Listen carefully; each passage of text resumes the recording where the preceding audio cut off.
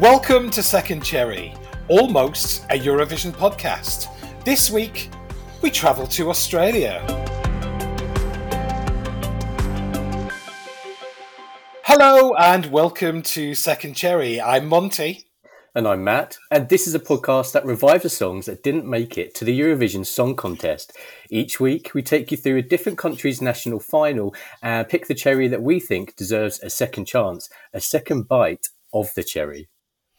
At the end of the series, you, our listeners, vote, and at our live final, we crown the winner of the Second Cherry Song Contest. Hello, Matt.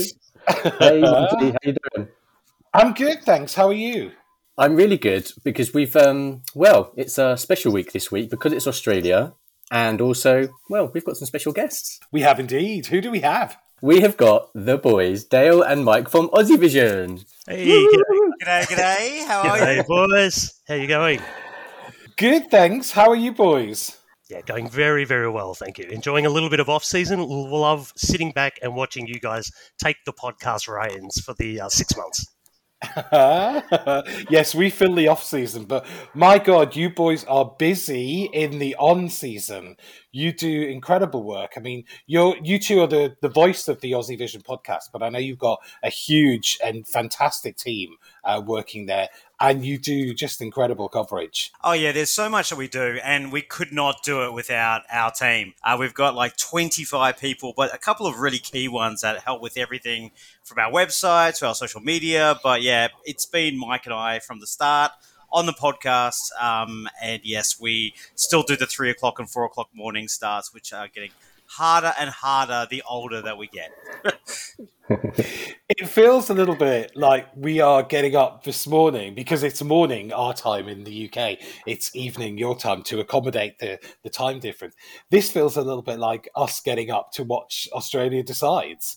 But, we do that once a year, and you get up virtually every weekend throughout January, February, and March to follow the national finals live. It's incredible dedication. Yeah, look, I mean, ultimately, it's a lot of fun as well. We get up because we're Eurovision fans, and it really is.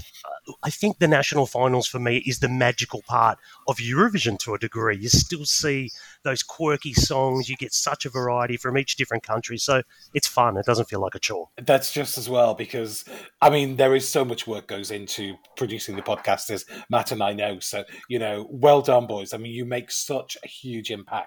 And it's absolutely delightful to have you as guests today. Thank you. Thank you.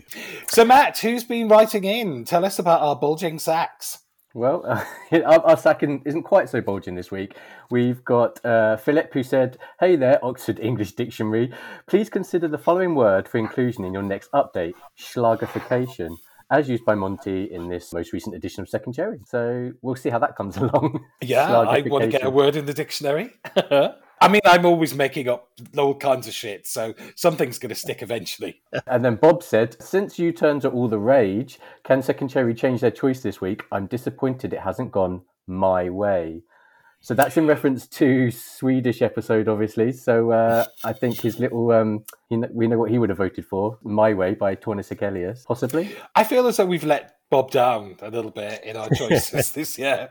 He's normally absolutely behind us, but yeah, he's complained a couple of times, actually. Well, we need to, customer satisfaction isn't great this year, is it? But I think you should immediately read out the email that we've had. Okay, yeah, we had an email from Melissa, and she says, "Hello, Matt and Monty. Thank you for choosing In Imdimam for Sweden's Second Cherry. No joke, this episode made my day. One of my favourite songs from last year's national finals." Melissa. Oh, thank you, Melissa. See, Bob? See what people think, really? Oh, we still love you, Bob. We do. That's our sack emptied. Fabulous. So let's get on and talk about the Australian national final this year.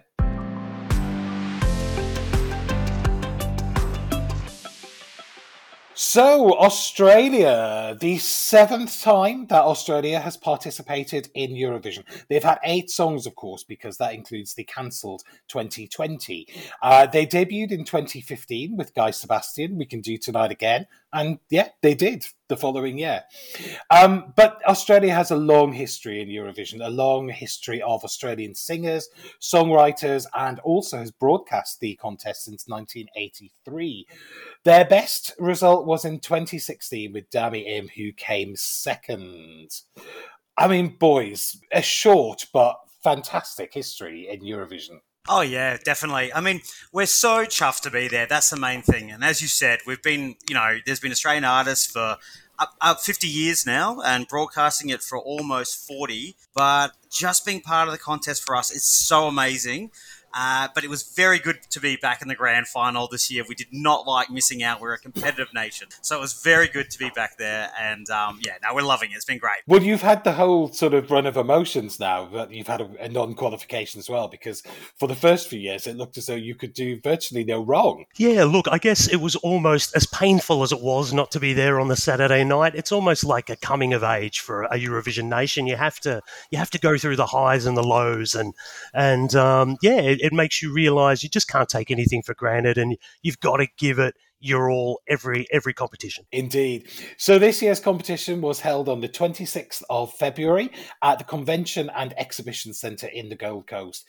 It started as a 10-song final, and then an additional TikTok wildcard was announced, which was Erika Padilla with a song called To the Bottom.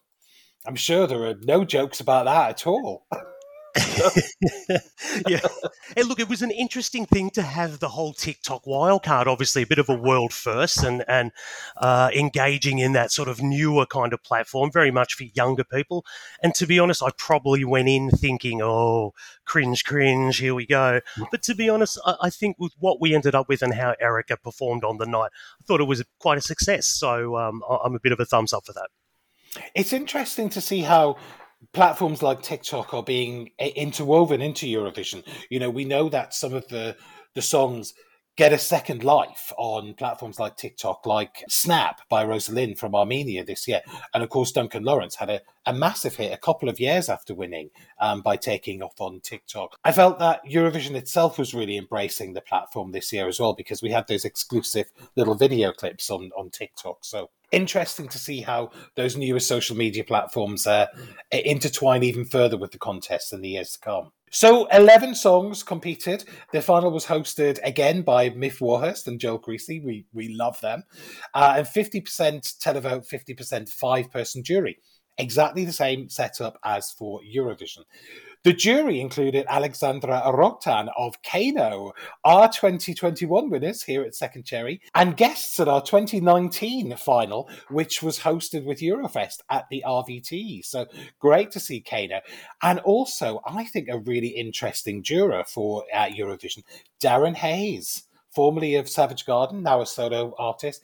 I'm a huge Darren Hayes fan, and I would love to see him at Eurovision, actually. Oh, he's an absolute legend, and I just think it shows how serious people do take it in Australia. Like Savage Garden, one of our biggest exports in the world, and to have someone like Darren Hayes, who obviously lives over your end of the world these days in the UK, but he is from the Brisbane area, which is just up the road from the Gold Coast, so a local boy, and for him to be just judging it and being part of something like Australia Decides gives it a big thumbs up, I think, in our music industry anyway. So, yeah, absolute legend. Great to have him involved.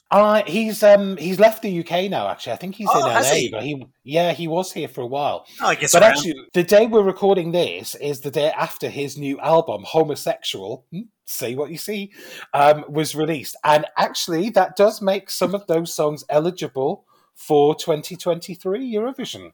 Ooh. So he is doing a show at the Gold Coast Exhibition Centre in February. So you never know, but it's like he's doing a show at the Gold Coast in February next year. So we know that much because he's touring Australia. I mean, that has to be a guest slot at least on Australia he's Decides. Here, right? Why not? Yeah. So we'll see. Yeah, I've got tickets to see him in London next year. I'm huge fan, and I love the new album. So yeah, Darren, if you're listening, because of course, why wouldn't you be? We'd love to see you at Eurovision next year or any year. Actually, we'd love you for the UK as well. Kano also performed in the final as guest, as did Montaigne from last year. And oh yeah, poor Montaigne. I think the only artist to be a Eurovision representative that's never actually gone to Eurovision. Yeah, it was such a strange journey for Montaigne, wasn't it? We had the first cancelled contest altogether, and then unfortunately travel restrictions stopped her from appearing on the stage at Rotterdam. So I think it's been a bit of a tough Eurovision sort of experience for her. I think she's had all the emotions, the highs, the lows, and everything in between. So it was good to see her come out in front of the crowd, perform a little bit of Technicolor for us, and probably put a full stop on the end of that little chapter. Yeah, I hope that she can sort of exercise the demons of Eurovision, because she does seem like an interesting artist and one who should have a platform. So Australia Decides was, of course, won by Sheldon Riley with Not the Same. He qualified from the semi-final in second place with 245 points, and in the final was 15th with 125. I was looking at the voting, and he picked up a fair amount of televotes and mainly jury votes in both shows. But he picked up more televotes in the semi-final. Obviously, there are fewer songs to vote for. Only 2 points from the televotes, 2 points from Azerbaijan. That was a bit of a shock, I thought. Yeah, I would say so. We probably knew it was a stronger jury song than a televote song, but I thought his vocal was very good. The presentation suited the song and was very professional looking. So I think overall people, and particularly the delegation, probably would have been a bit disappointed with that return.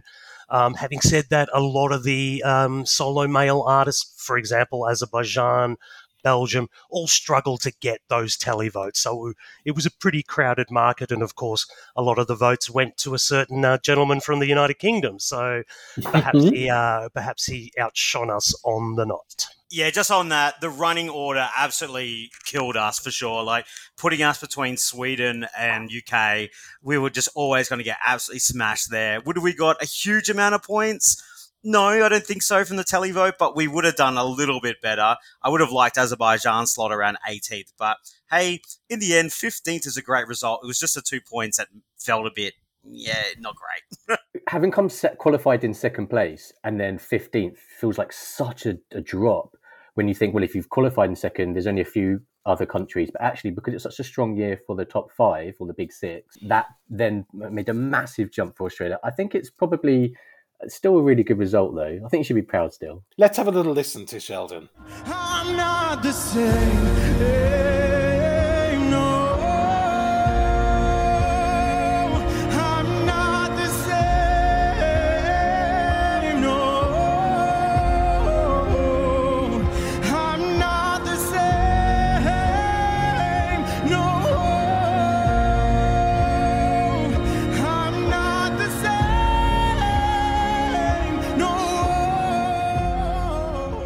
So Sheldon Riley there. But boys, tell us a little bit about the national final, because you were there in the Gold Coast. What does it mean to have a national final? It's huge for us. We were talking earlier about the maturity of Australia at Eurovision, going through a non-qualifier.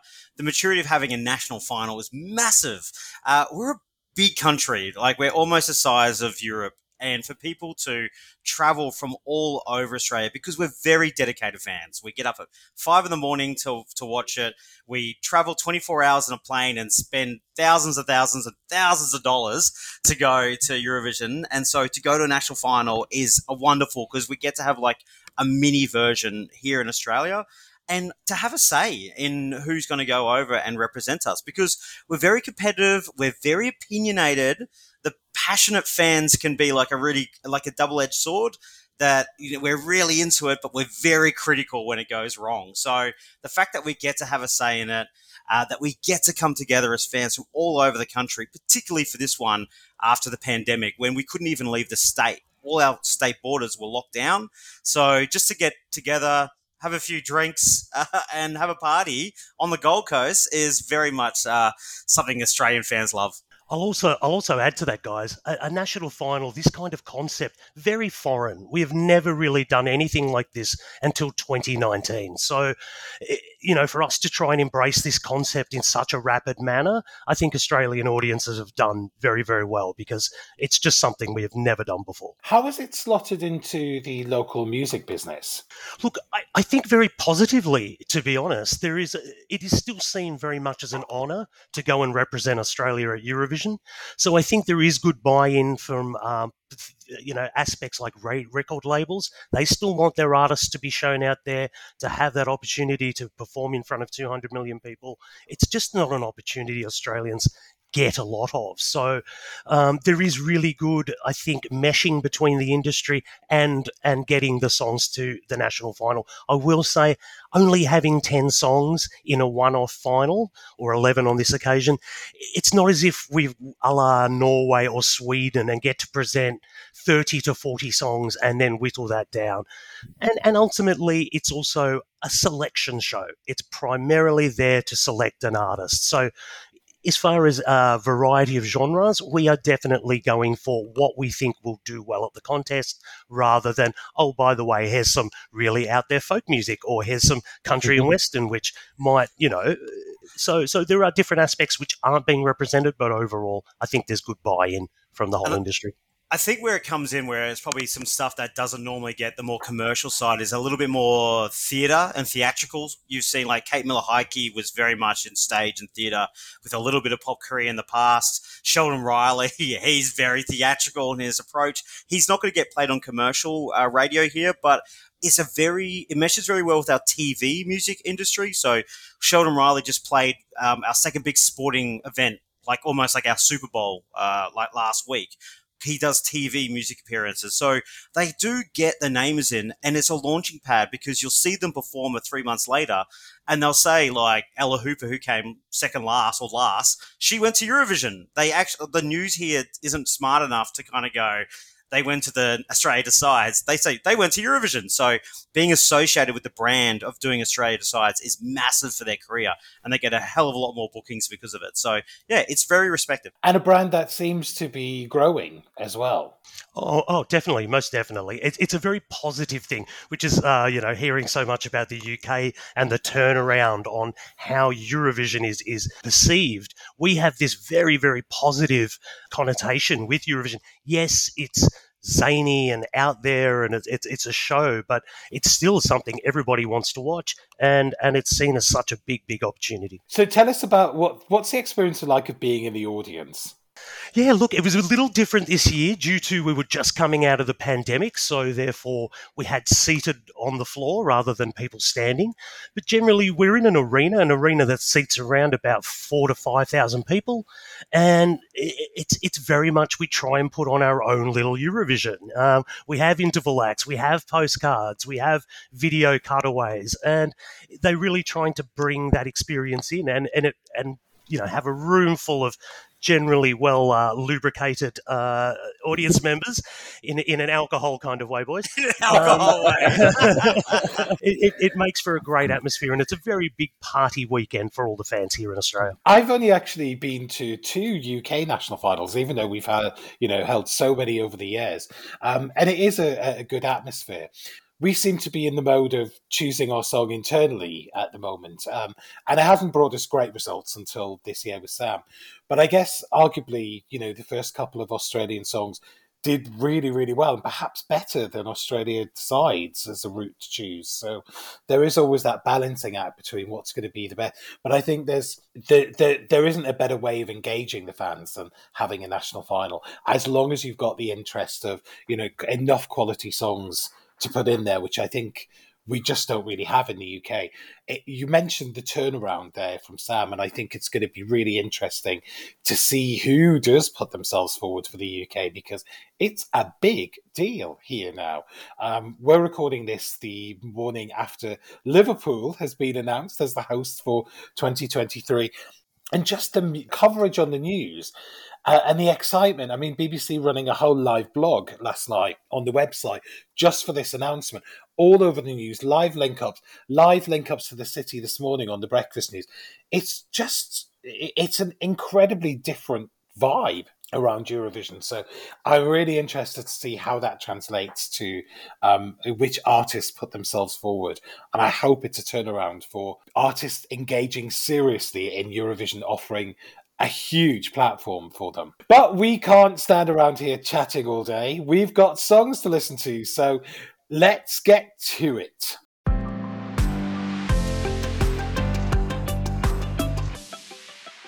Song number 1 then is Bite Me by G Nation.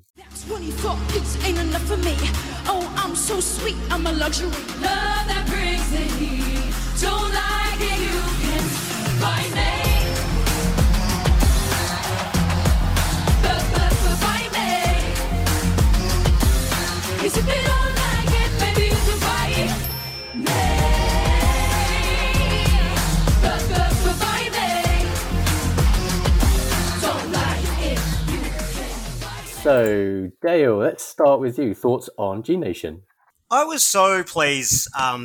Number one, great choice. I think it's a good one to put in there. Thumbs up from me on that one.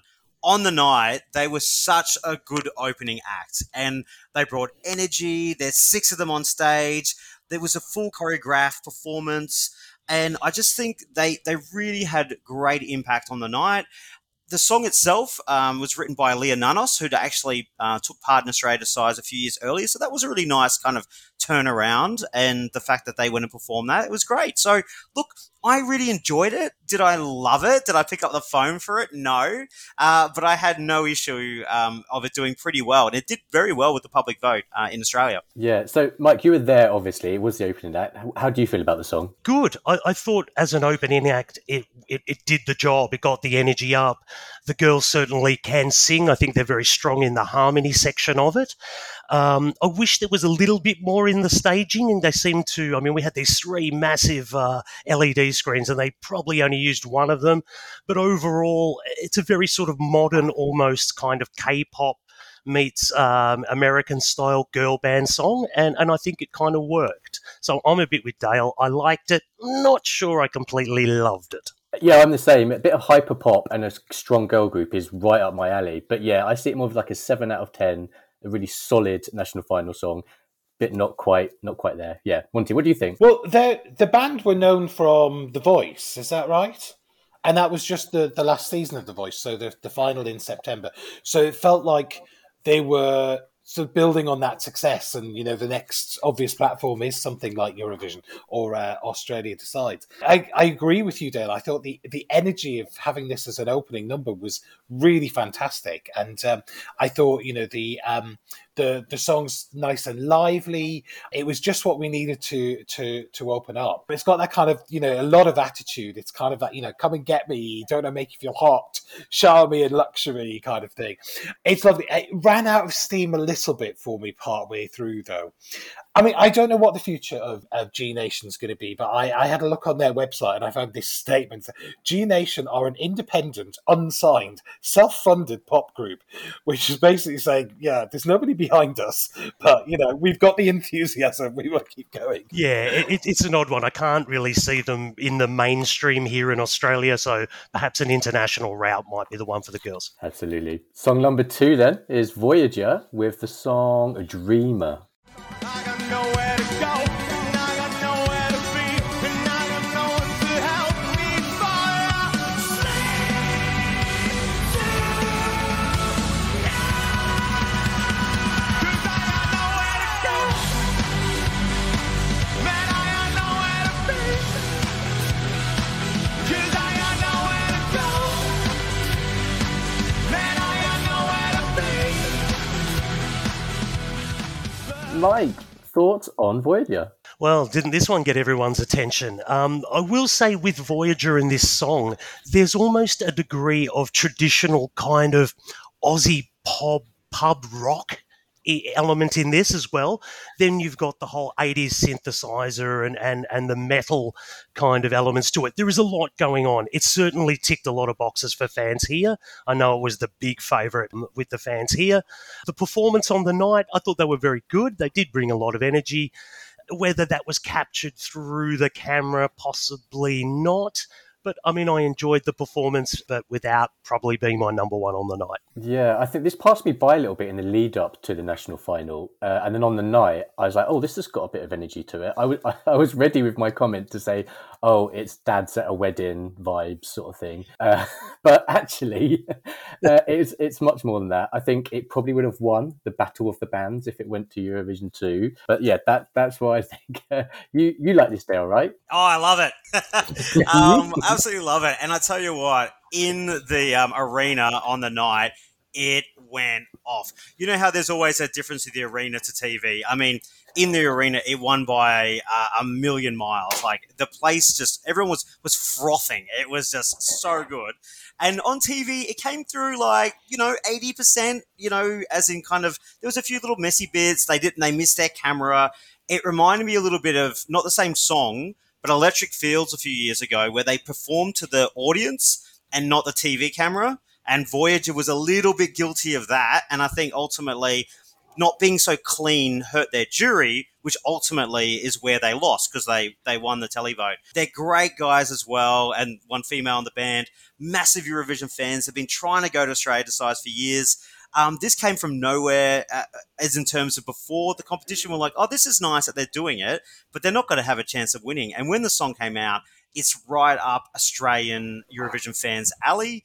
Whether or not that would have actually translated to Europe, I still have doubts on, but we didn't have to go and see that. But I tell you what, great song, great on the night. Yeah, second place, very close. Monty? Well, like you, Matt, this passed me by a bit, and it's only in going back and reviewing them for the purpose of Second Cherry that I've realised, oh, hang on a minute, there's something interesting going on here. I think when I watched the national final, I kind of dismissed it as a possible Eurovision entry, and therefore I didn't really engage in it particularly beyond that. But I think, I'm interested in what you're saying. This was the favourite with the Aussie fans going in. And actually, Voyager seemed to have a huge history as a band. Is that right? Yeah, they're based in Perth, so very, very isolated from everyone else. But they have been going for years. These guys have been playing the local scene over there, very highly regarded, so very professional. And it just brought this kind of rock that we had not had in our national final previously, and people were really going for it. You had some people saying, oh, it's probably Don't Send Rock because of the Måneskin effect from last year. And also, I think it would have been very interesting coming up head-to-head against someone like Finland. They were in our semi-final. We also had San Marino with a big sort of, grungy rock number as well. It could have been a pretty crowded field if it had gone. So, yeah, I think we probably dodged a bullet not sending it. But I think the reason it was favourite, I mean, they were known in a small group, but they're not nationally known. They weren't like a big band. It was just the music was just very much what Australia loves. And I think if we had the different system of the points where it wasn't capped for the televote, they probably would have gone. I think they would have won the televote quite strongly, and I think they would have probably beaten Sheldon perhaps. So whether that was really a good or bad thing, we will never know. But I do think Sheldon was the right choice, though. So I was going to ask, actually, were they sort of like a household name band or were they more locally known? Because I think that's always an interesting observation for me. I think I probably first noticed it through something like Melodifestivalen, when we used to go to the Swedish pub here in London to watch the heats, and you'd get sort of, half the room was London gay boys as Eurovision fans, and half the room was sort of Swedes living in London. And, we would cheer and whoop for different songs. And sometimes, an artist would come on that, the gay boys would be like, who the hell is this? And the Swedes would be absolutely loving them. And you realise that, this artist actually had a place in the cultural psyche of Sweden. And we had no idea. So I was wondering whether, Voyager had that kind of like cult following or cultural niche, but apparently not in this case, but they just captured the imagination of the fans. Mm-hmm. So moving on to song number 3 is Sean Miley Moore with My Body.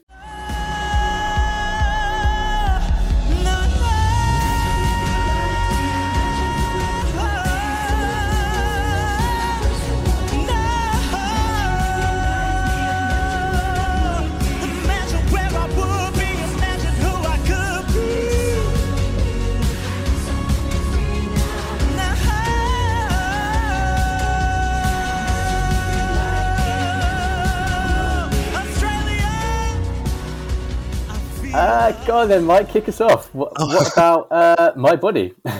Yes. Well, what an eye-catching performance from Sean on the night. It was a delightful frock. I really enjoyed that. Look, he's such a wonderful performer. He's so diverse and brings so much personality to the stage. And I thought that was one thing that he really did bring, was this wonderful, diverse energy to it. And he sold it 100%. He went for it. The song itself, I can't say it's one of my favourite ones. And also, it did sort of arrive at the party very late. I think the single itself was only sort of released about a week prior, so there wasn't much momentum coming in. But I think he could be very proud of his performance and the way he carried himself. And I have to say, he looked like he was enjoying himself at the after party as well. But perhaps another story. That's the stories we like to hear. Yeah, give us the gossip. We know Sean from the UK. I think it's UK X Factor, it reminds me, and also from the West End Theatre here. He's done some stuff here. So he was on our sort of radar. There's no doubt about his talent. It is immense. I'm not quite sure. This song's just okay for me, like you said. I can't knock something this queer, though. It's so good to have that representation on stage. I know it's kind of a bit hacked now, but it's an okay song, great message, if a little overdone. Dale, your thoughts on Sean? Yeah, look, he's such a talent, and he was so engaged in the process leading up. We do so much activity with Aussie Vision leading to Australia Decides, like it's our kind of Christmas. And we always do this poll every year of fans, and it's been scarily accurate, actually. And he was engaging with us on Facebook and all our accounts. And we did the poll, and his song came last. And he was kind of oh, and kind of commenting on that. And then just kind of, I think it kind of broke him. It hurt him a little bit. Just seeing that maybe it wasn't a really loved song by the fans. But he still put his whole self into that performance and really represented it well. And you know what? The staging looked really good until I thought the flag thing was a bit weird. The kind of picnic blanket kind of trans rainbow flag. A normal flag would have been fine for it, but I still love the representation. And look, at the after party, he was great. A lot of artists went, and we had a chat, and he was he really wanted to sing an original song, and he's really desperate to come back and do that again. That's what he was sort of saying, and he kind of said that a lot. I don't think I'm sharing anything kind of too secret there. But, I hope to see him back because he does have so much talent and a wonderful voice and a great attitude. There's no point having you on the podcast if you aren't going to give us the backstage gossip. Come on, deliver. I think, as Matt said, Sean's the artist that we probably knew best in the UK. He made quite a splash on the X Factor, and I remember him from that. And I thought, he is a really interesting artist, but I hadn't heard much of him, so it was really nice for me to see him back in the spotlight. I absolutely love this. I really love it. I think you're right with the performance. I think that thing about performing to the camera or performing to the crowd, it's a very different thing, and I do feel you have to do one or the other, and I think it's a little bit of a mix of both here.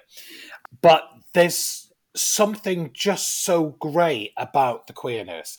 I thought it was really interesting because there's echoes of what Sean's wearing, and he's wearing kind of like a light pink, light salmon one piece with a sort of half a dress on it, with an enormous train that he almost trips over it a few times. I had my heart in my mouth a few times watching it. It's not dissimilar to the way that Sheldon presented his performance, although that's a lot darker. But I love the themes. I mean, I can't find the lyrics online, but from what I can hear, it's that sort of, it's the confidence, the self-confidence, but also the knocks that you get, and where you internalize those feelings, where people are commenting negatively against you. So it's a song almost there's a bit of defiance in this, and I really like it. And so for me, bringing that queerness onto stage is just ticking all of my boxes. Vocally, when he lets rip, he has the most incredible voice. But I think he oversings a little bit in places, and it becomes a little bit breathy. And I think, nail that part of your delivery, and you've got an artist who, could be well, he is an original, and I think he could be bringing something so unique. So, yeah, this ticks all of my boxes. Yeah, well, I'm glad someone likes the song. And look, I do agree. I think he was just trying to oversell it. That was my take as well. I think he knew he had a song that wasn't going to resonate hugely, so he was like, "I need to give a massive vocal performance." I've got Sheldon doing his thing. Maybe Sheldon kind of killed off his chances a bit too, but I still his effort was amazing. Song number 4 then is "Electrify" by Andrew Lambrou.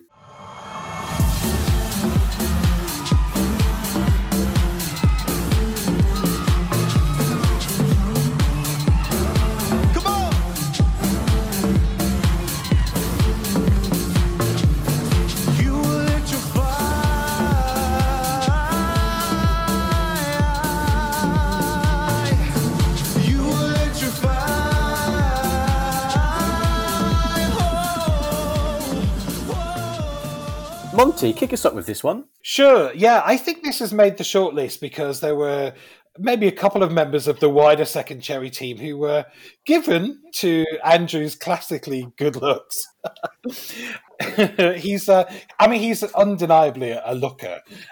Whether he's a sounder or not, I'm not sure. He's wearing a Mac in the first verse, which that comes off by the second verse, and he's into a vest, and then he goes into Spanish language as well. I like this. It's got the kind of club beats pulsing through this. It's kind of like those dirty beats that we love. And it's kind of underlined, but I think it's promising a little bit more than it delivers. It has the promise of something quite filthy about it. And I kind of want it to deliver the musical version of a good hard rotting. But ultimately, I just think it's actually a little bit limp. Yeah, Mike, what do you think? Yeah, look, I'm. First of all, let's talk about the man's aesthetic. There was a press call on the Friday where they bring out the artist onto stage. He walked out. There was audible gasps. The man is ridiculously good looking. People should not be allowed to look that good. On the song itself, I very much agree with you there, Monty. There was something lacking, wasn't there? For me, I feel like there's an almost 8.5 out of 10. I'm into the groove, I'm into it, but I just want a bit more. And we saw, for example, Urs from Romania bring probably something of a similar genre to the contest, but he had a bit of grit to it. And this felt a little safe. As far as the staging goes, I think it's one of the better stagings we did for this national final because we played around with the camera aspects.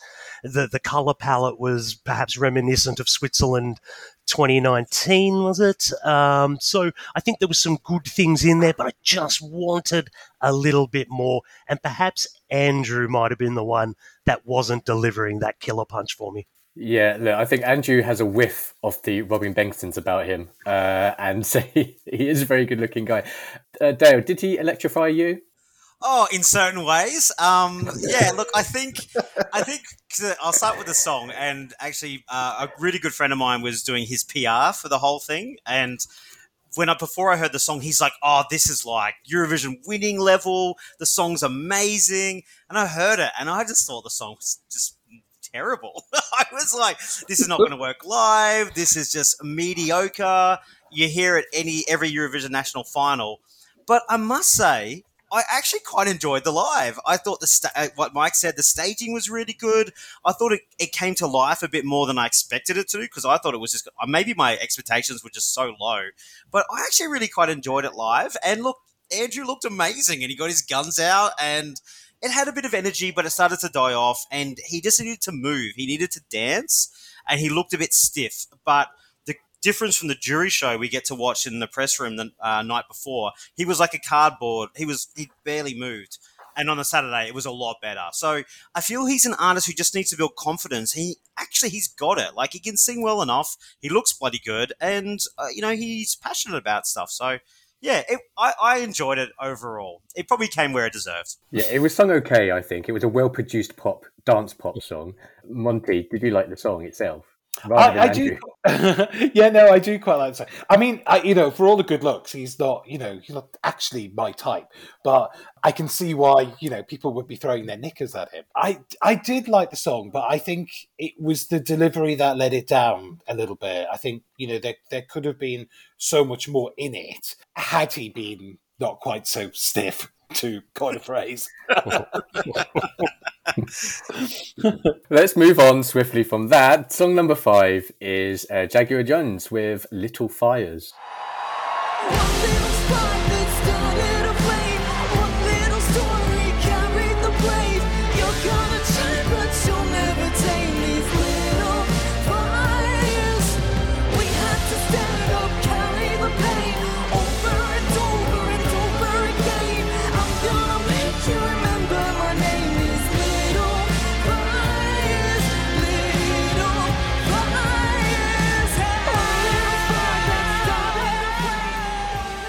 Mike, a national final in Australia. Favourite, really, Jaguar. What's your thoughts? Yeah, big expectations on Jaguar this year, and I think to a degree with the song she delivered, I think it's a fantastic song. I did enjoy the performance. There's such a powerful message in this song, and she's such an advocate and such a strong personality and spokesperson for pretty much the Me Too movement here in Australia. And against abuse within the industry. And that's really sort of consumed her career for the last 2 years. And I almost felt this performance and this song was her sort of a cathartic moment for her to address that, to get it out there and almost leave it behind. The song itself, loved it. The performance, I felt it was good. It was ambitious. But it was felt a little hit and miss. There were big moments of, yes, that's exactly what I want. And then there's other moments where I'm like, oh, I feel like this is lagging a little bit. But look, I really did feel it was a contender going in. And, ultimately it wasn't too far away from almost snatching the ticket. So a good effort from Jaguar, and I love her to bits as a person and as an artist. Yeah, Dale, do you think we'll have her back at the national final? I think she will, actually. If it continues beyond, I don't think she'll be back next year, but I could see her coming back in the future. Maybe something a bit more in her normal wheelhouse of that kind of bit more rocky vibe that she did with Rabbit Hole. But she put so much into this, and she really wanted to go, and she really wanted to have a message, and she's so engaged. And it was actually my favorite song going into the contest. And I kind of agree with like Mike, where she set herself on fire and she didn't even win. But the last minute kind of just started to sag, because you'd had the moment, she came out and she was kind of, belting it out as more of a rock kind of singer, because she's not a Dami Im kind of vocalist. And she still did a really good job, but it kind of started just to lag away a bit, and probably the moment was too early or something. It just didn't quite come all together in the end. So she only came fourth in the public vote, but won the jury. But yeah, great performance. Love her. I would love to see her back again, for sure. Yeah, that dress you spoke about, I actually saw that at London Fashion Week. Not that I'm a fashionista, we know this by now, but via Jodie Harsh, the DJ, on her story, she did something at London. And there was exactly this. This model was put up on stage, spun around, and that dress did exactly that. And I was like, that would be good at Eurovision. And then, lo and behold, Jaguar does it. So I was a little bit disappointed too, because I absolutely love her. I think she's great. Monty, Jaguar, thoughts? Yeah, I don't know much about her as an artist. I think I've only really seen the prism of, seen her through the prism of Australia Decides. But when she did Rabbit Hole, I thought it was one of the more interesting songs and interesting performances that year. So I was really interested to see her back. And what a gimmick of a presentation. I just thought it worked really well.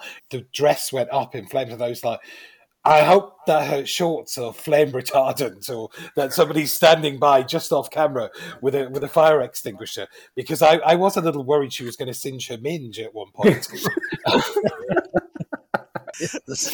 But there's such intensity in this performance, and I loved that. And I at the end, she was so emotional at the end. And actually, thank the audience for being with her the last couple of years.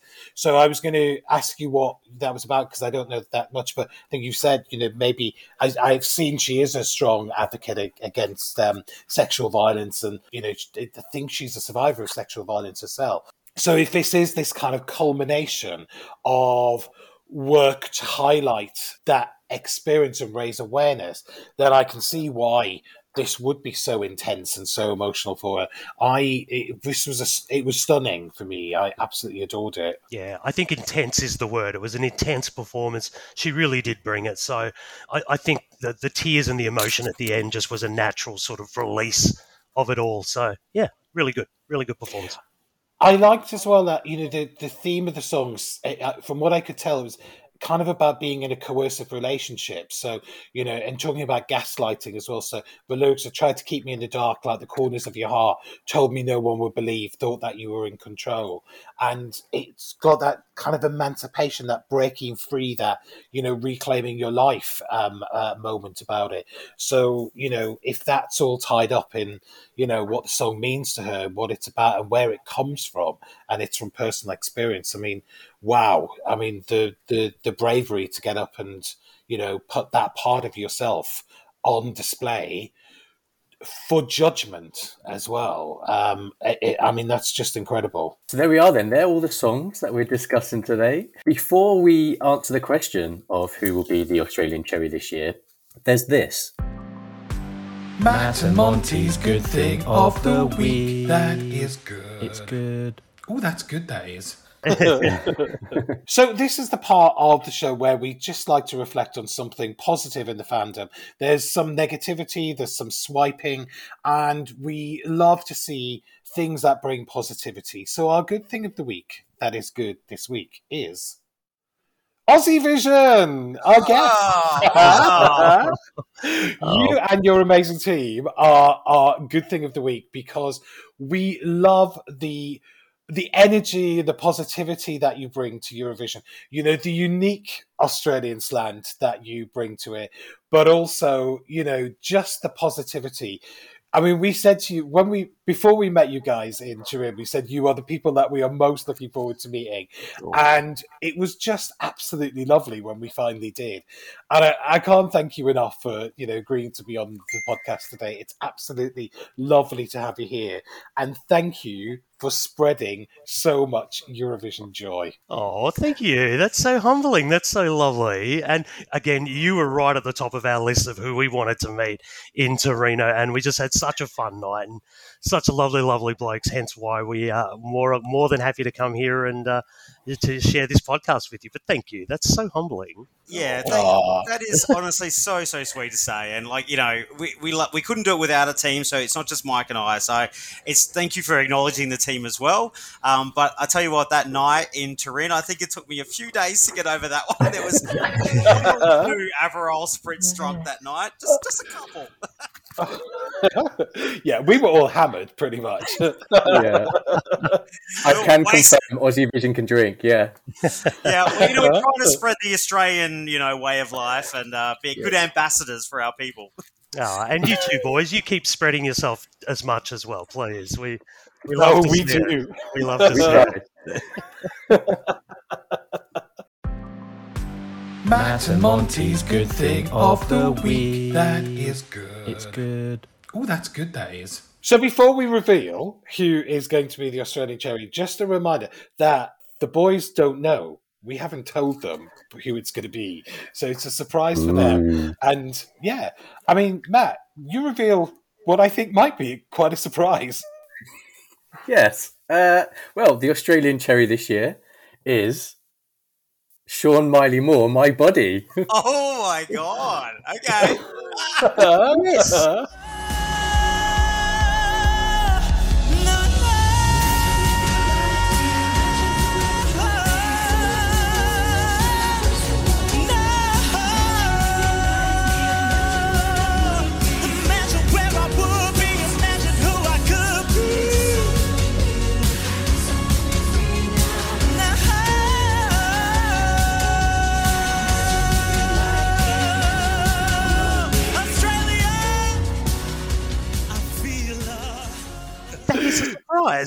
That is but you know what? Like, Monty, I could hear how much you love that. Yeah. And you're right. It does really represent something wonderfully queer and amazing. And, you know, he's gone from the bottom. He came last place at Australia sides, and he's on top of you guys.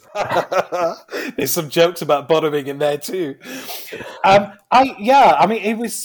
Obviously the second cherry is not just chosen by me and Matt for the benefit of anybody who's listening for the first time because you're on as guest. It's chosen by a team of 5 people. Matt and I just present the podcast, and the 5 of us are involved in producing Second Cherry's a live show, which we did for 10 years before we did the podcast version as well.